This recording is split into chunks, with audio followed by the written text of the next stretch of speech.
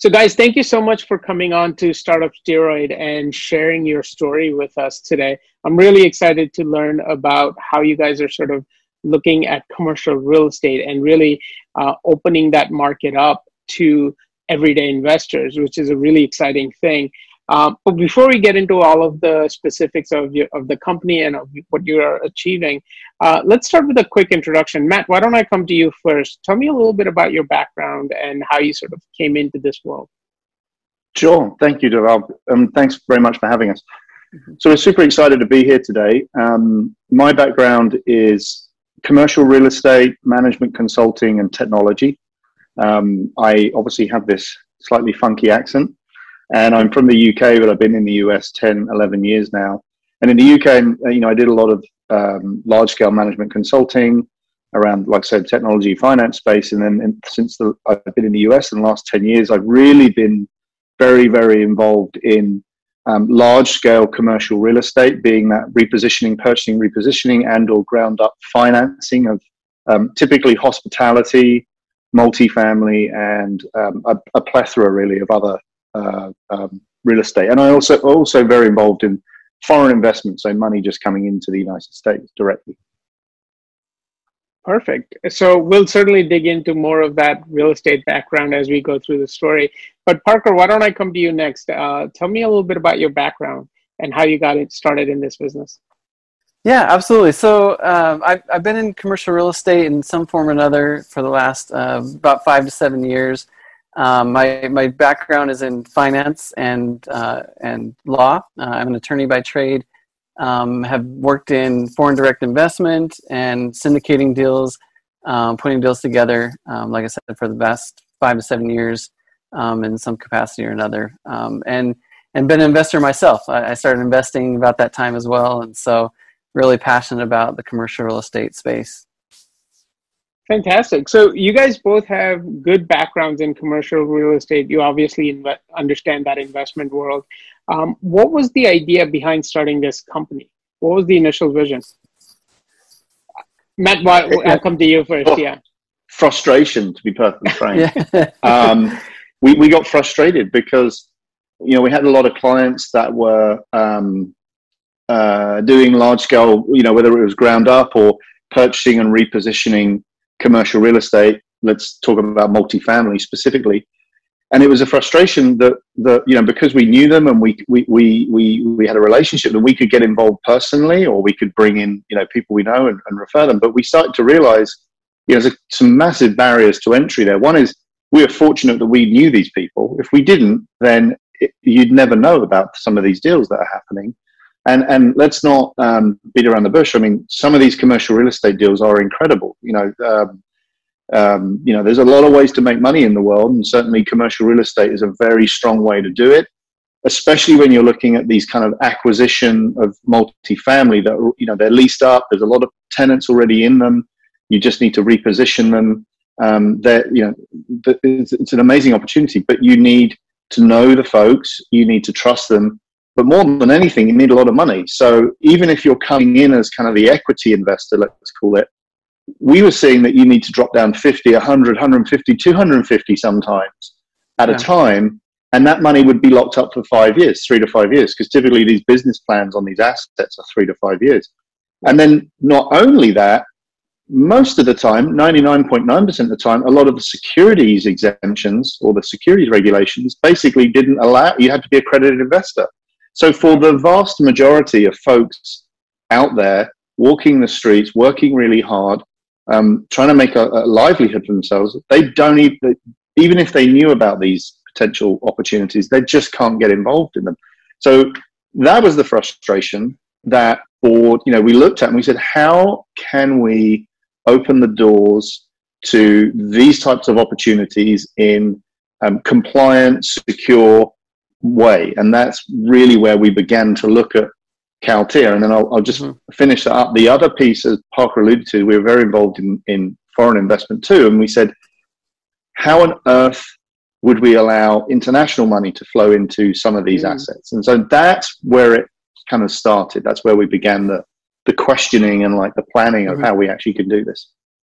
Fantastic. Parker, why don't I ask you the same question? And maybe this time you can also add why you guys chose the multifamily route and not the other asset class in commercial real estate.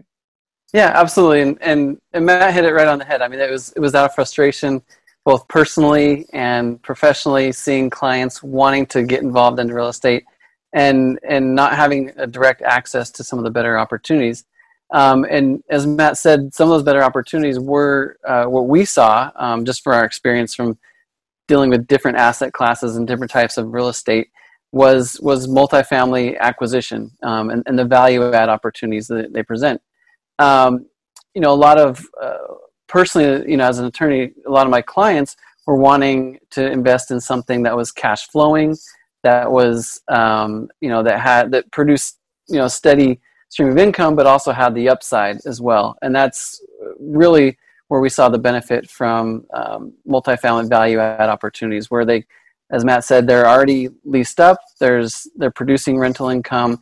We can go in, we can lift the rents by doing some renovations, some light renovations, sometimes more in-depth renovations, and then increasing the value at the same time. And so that's really what we want to do, is open the door. If we're feeling that frustration, we know that others are feeling that frustration. So we wanted to open the door to the average investor or the mid-market investor that really can't get their hands on those premier opportunities. Got it. And Matt, just for clarification on the asset class, you are going into existing multifamily projects and not ground-up developments, right? Yeah, Deval, that's correct. So I have a fair amount of experience with multi-million-dollar actually ground-up developments as a consultant or a service provider on the financing side. So I understand the risks associated with that. I also understand the upside that can be there. Yes. But when you're providing a platform to, as Parker said, the mid-market, the everyday investor, the people on the street, you got to be cognizant and respectful of the risk factor too. So multifamily for us, when we're looking at it, it's cash flowing. Like Parker said, it's cash flowing already.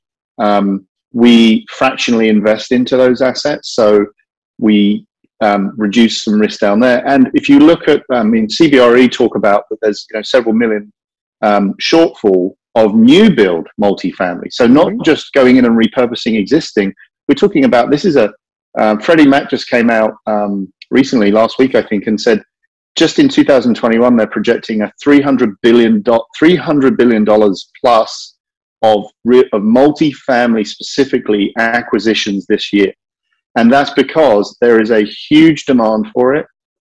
It's going to grow, we believe. We believe it's a really strong asset class. We'll probably get into this a little bit more. We're starting with multifamily real estate because we know it, because it's a low-hanging fruit for us, because we really like it. But our platform can spread into lots of other things. It's just, this is where we want to begin because we know it and we have access to it. Yeah, no, and the asset class is fantastic, right? You guys, I know, started back in 2017, but the cap rates since have improved tremendously in multifamily. Yeah. And not just that, during COVID, office, retail, all the other asset classes took giant hits, whereas in multifamily has been relatively stable. So let's talk a little bit about that. Let's talk about what, the progression since you guys started and how the company is sort of evolved, what kind of milestones you guys have had. Maybe I'll start, Parker, and let you finish. I mean, so the company has been going for a few years, but we really started out with kind of that traditional syndicating accredited investors and placing them into deals. But we always had an eye to, we want to create this fund mechanism. It's just with Regulation A, which is what we're using, A+, you don't do that in two weeks with the SEC. It takes a while. So we went about that. We also raised a bunch of money to do that, to put our technology and our platform and our compliance, and also register the fund with the SEC. So while we were waiting for that, we were working on placing investors into other deals. And now, we really feel like our kickoff was really, last year we were running the fund, but COVID was it wasn't the best.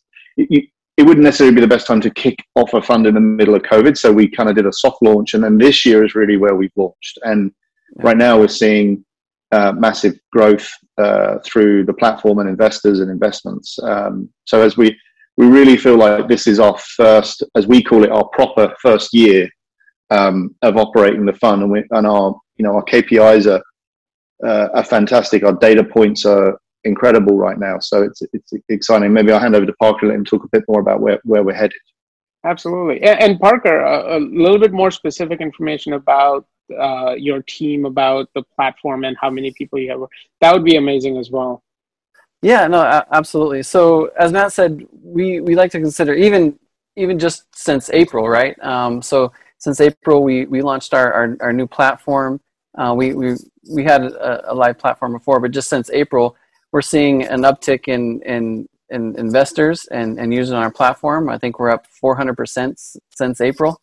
Nice. So it's really nice. And just since then, we've been able to we've invested into 5 different assets since the start of this year. So since January, we have a total of 877 doors that we have under management. And we're growing the fund each and every day. Our goal is, by the end of this year to have, $20-30 million in our first fund. We feel like after the launch of our first fund, we feel like we can launch our second fund, probably maybe by the end of this year, beginning of next year. And so we're growing the company. We're getting more and more users on our platform each and every day. We have, I think about the latest, because it changes every day, I think we have about 1,500 users on our platform. And we have leads, or a mailing list of up to 30,000. So we're really, really growing and getting those users on the platform, building our AUM and growing the company. That's fantastic. Yeah, you guys are definitely on the right track and growing very rapidly. So when we talk about the assets, you mentioned that you have 5 assets now. Let's talk a little bit more specifically about what that actually means, because some people might not understand how to sort of break that down. So tell me what the assets are, and then Matt, I'll come to you and ask you some more sort of questions about partnerships and things like that. So Parker, let's get a description of the assets and what that actually looks like for an investor. Yeah, absolutely. So we have one of the assets is a 352 unit apartment building in the Phoenix area in Glendale, Arizona. So that's a value add, as we discussed before. It's a value add component. So we actually went in with our partner, which Matt will touch on. We went in and renovated those units, have lifted the rents, and that asset is performing quite well. We have 2 assets in Utah, in Provo, Utah. So they're right off campus of Brigham Young University, which is one of the major institutions. I actually coincidentally that's where I went to school, so I know that area very well. Okay. And so we have 2 assets there. We have an 88 unit in Houston, Texas, the same kind of thing like the Arizona asset. It's a value add component. So we're in the process of renovating some of those units and lifting rents on that particular asset. And then finally, we're invested in a project in Lawrence, Kansas, which is right outside the University of Kansas. So it's a student housing facility, and that asset as well is performing very well so far. That one's, I think, our latest asset. So it's a month or 2 months old, but right now, so far so good on that asset as well. Fantastic. So Matt, just for follow-up questions on these assets, these are obviously huge assets. So you're not necessarily taking up the entire investment. Tell me a little bit about how you sort of source the deal, what kind of partners you work with, and then as you sort of go through the investment, how are you partnering with other equity investors and getting into the investment? It's a great question, and it's a really critical part of our business plan.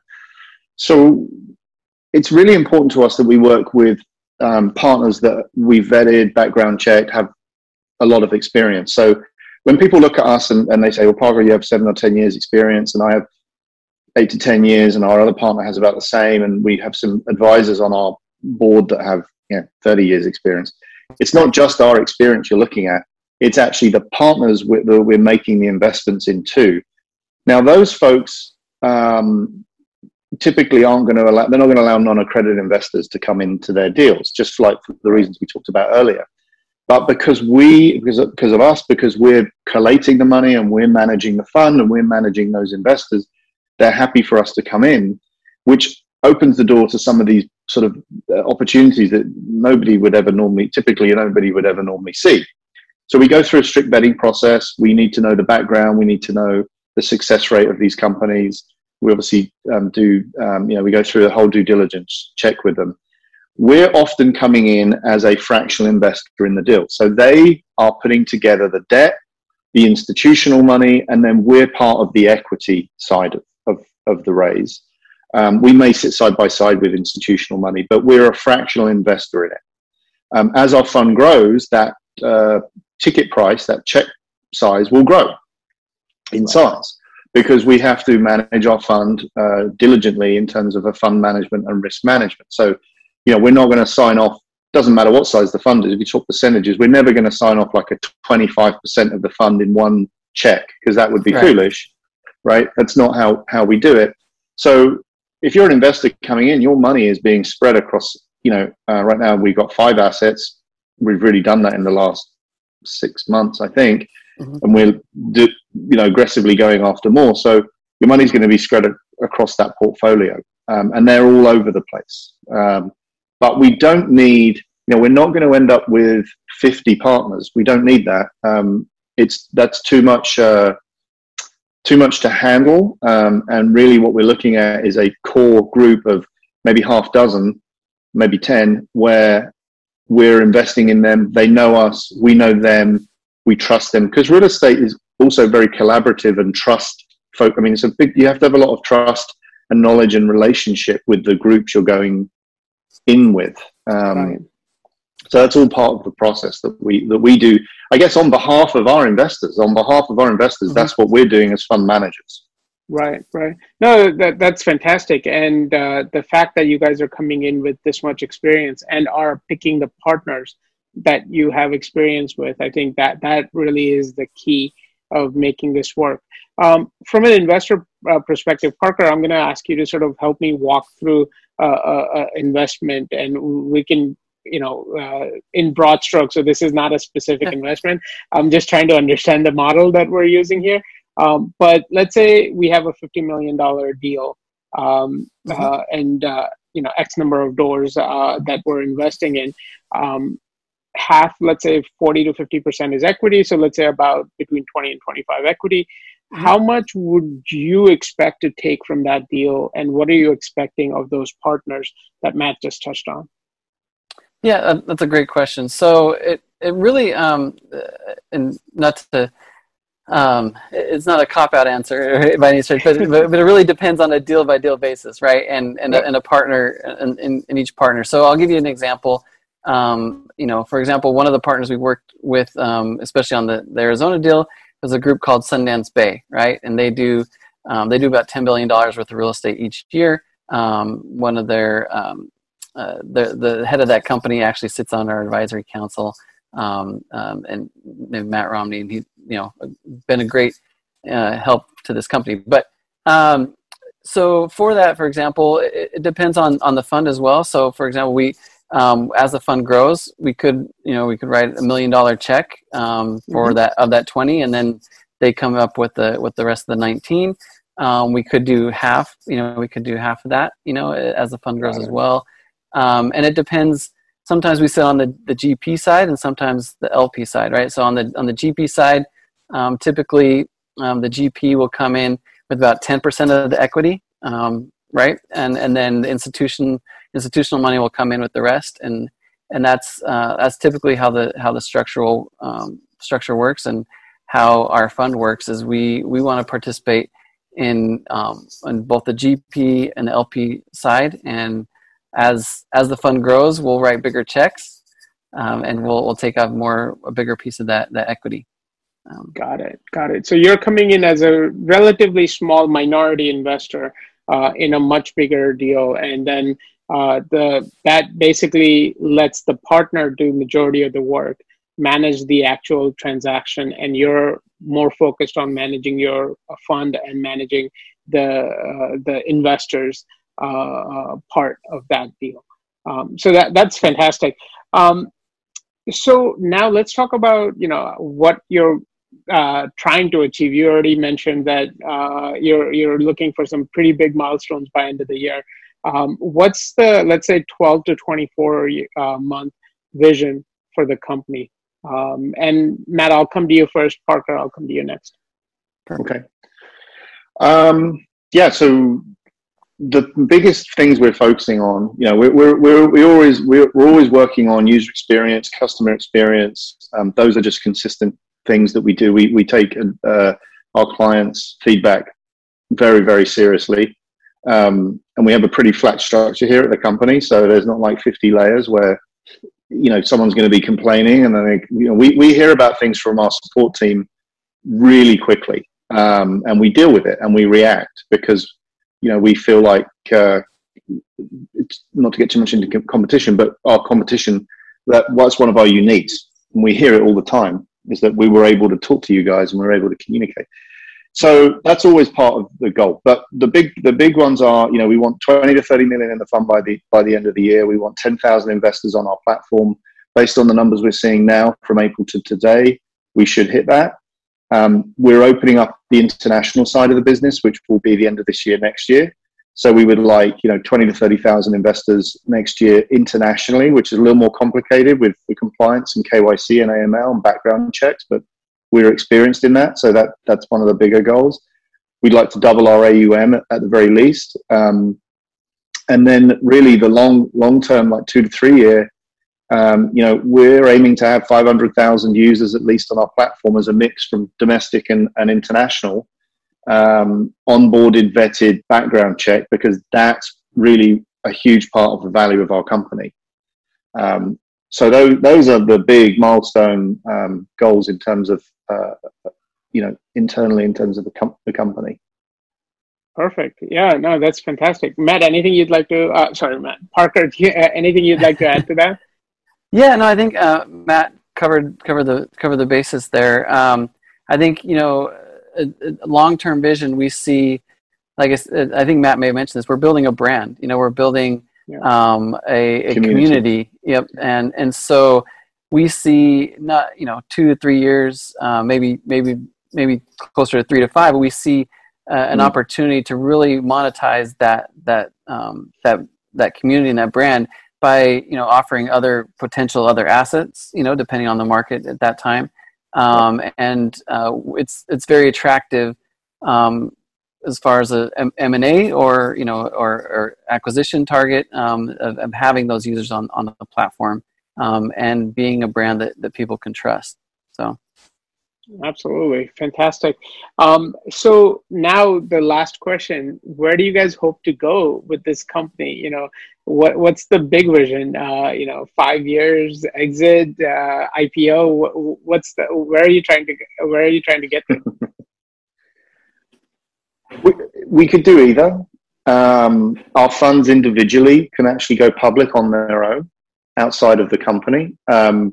We're in the process of registering as an RIA, registered investment advisor, which means we can offer other securities to our community, which is what Parker was alluding to there. So we're already in discussions with some wealth management groups that basically want to offer services to the community that we're building, the trusted branded community we're building. But I think reality is we're building something that's incredibly purchasable, sellable, because we're going to have real estate AUM, which in and of itself is valuable, but that doesn't necessarily always have like a 10x, 20x, 100x return. What does have is this relationship with domestic and international investors.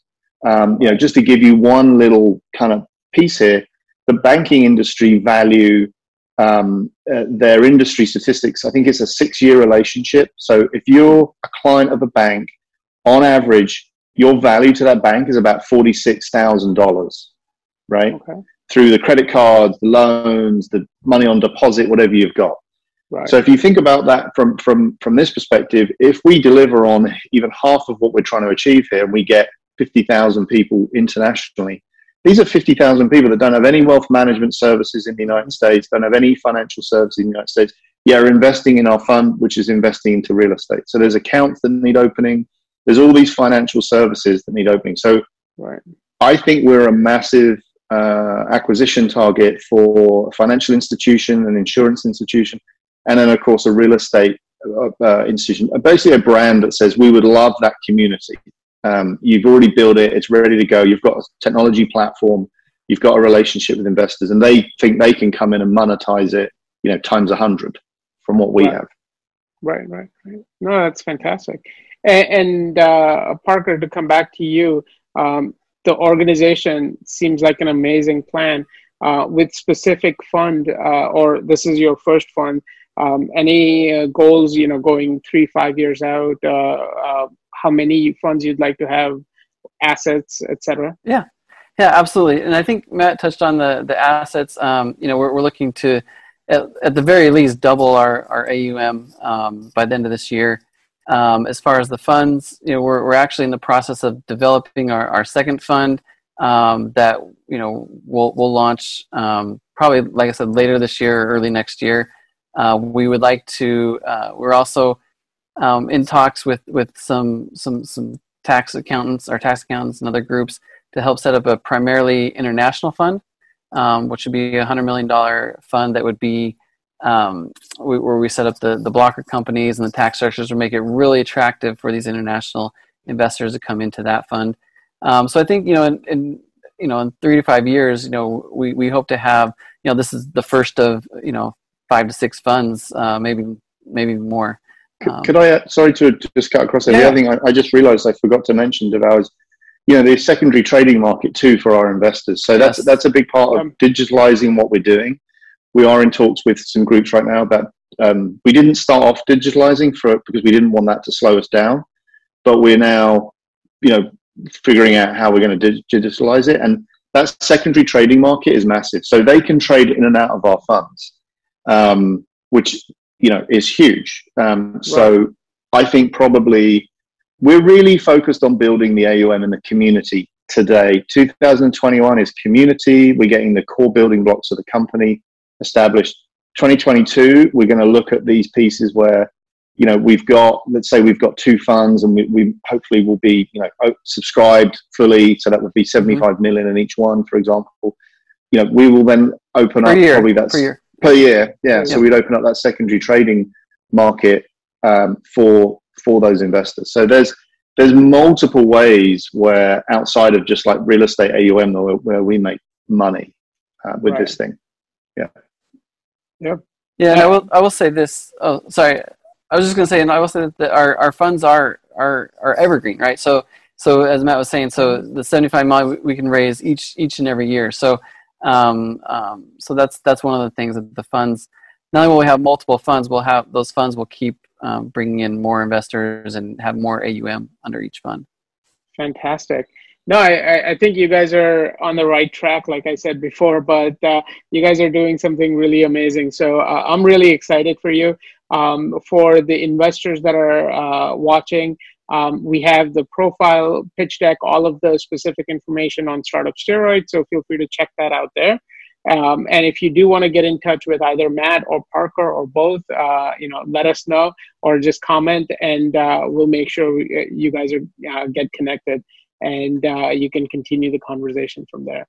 So, guys, thank you so much for coming on to Startup Steroid again. I really appreciate your time and what you're trying to do, and best of luck for the future. Thank you. Thank you, Naval. Really appreciate it. All right.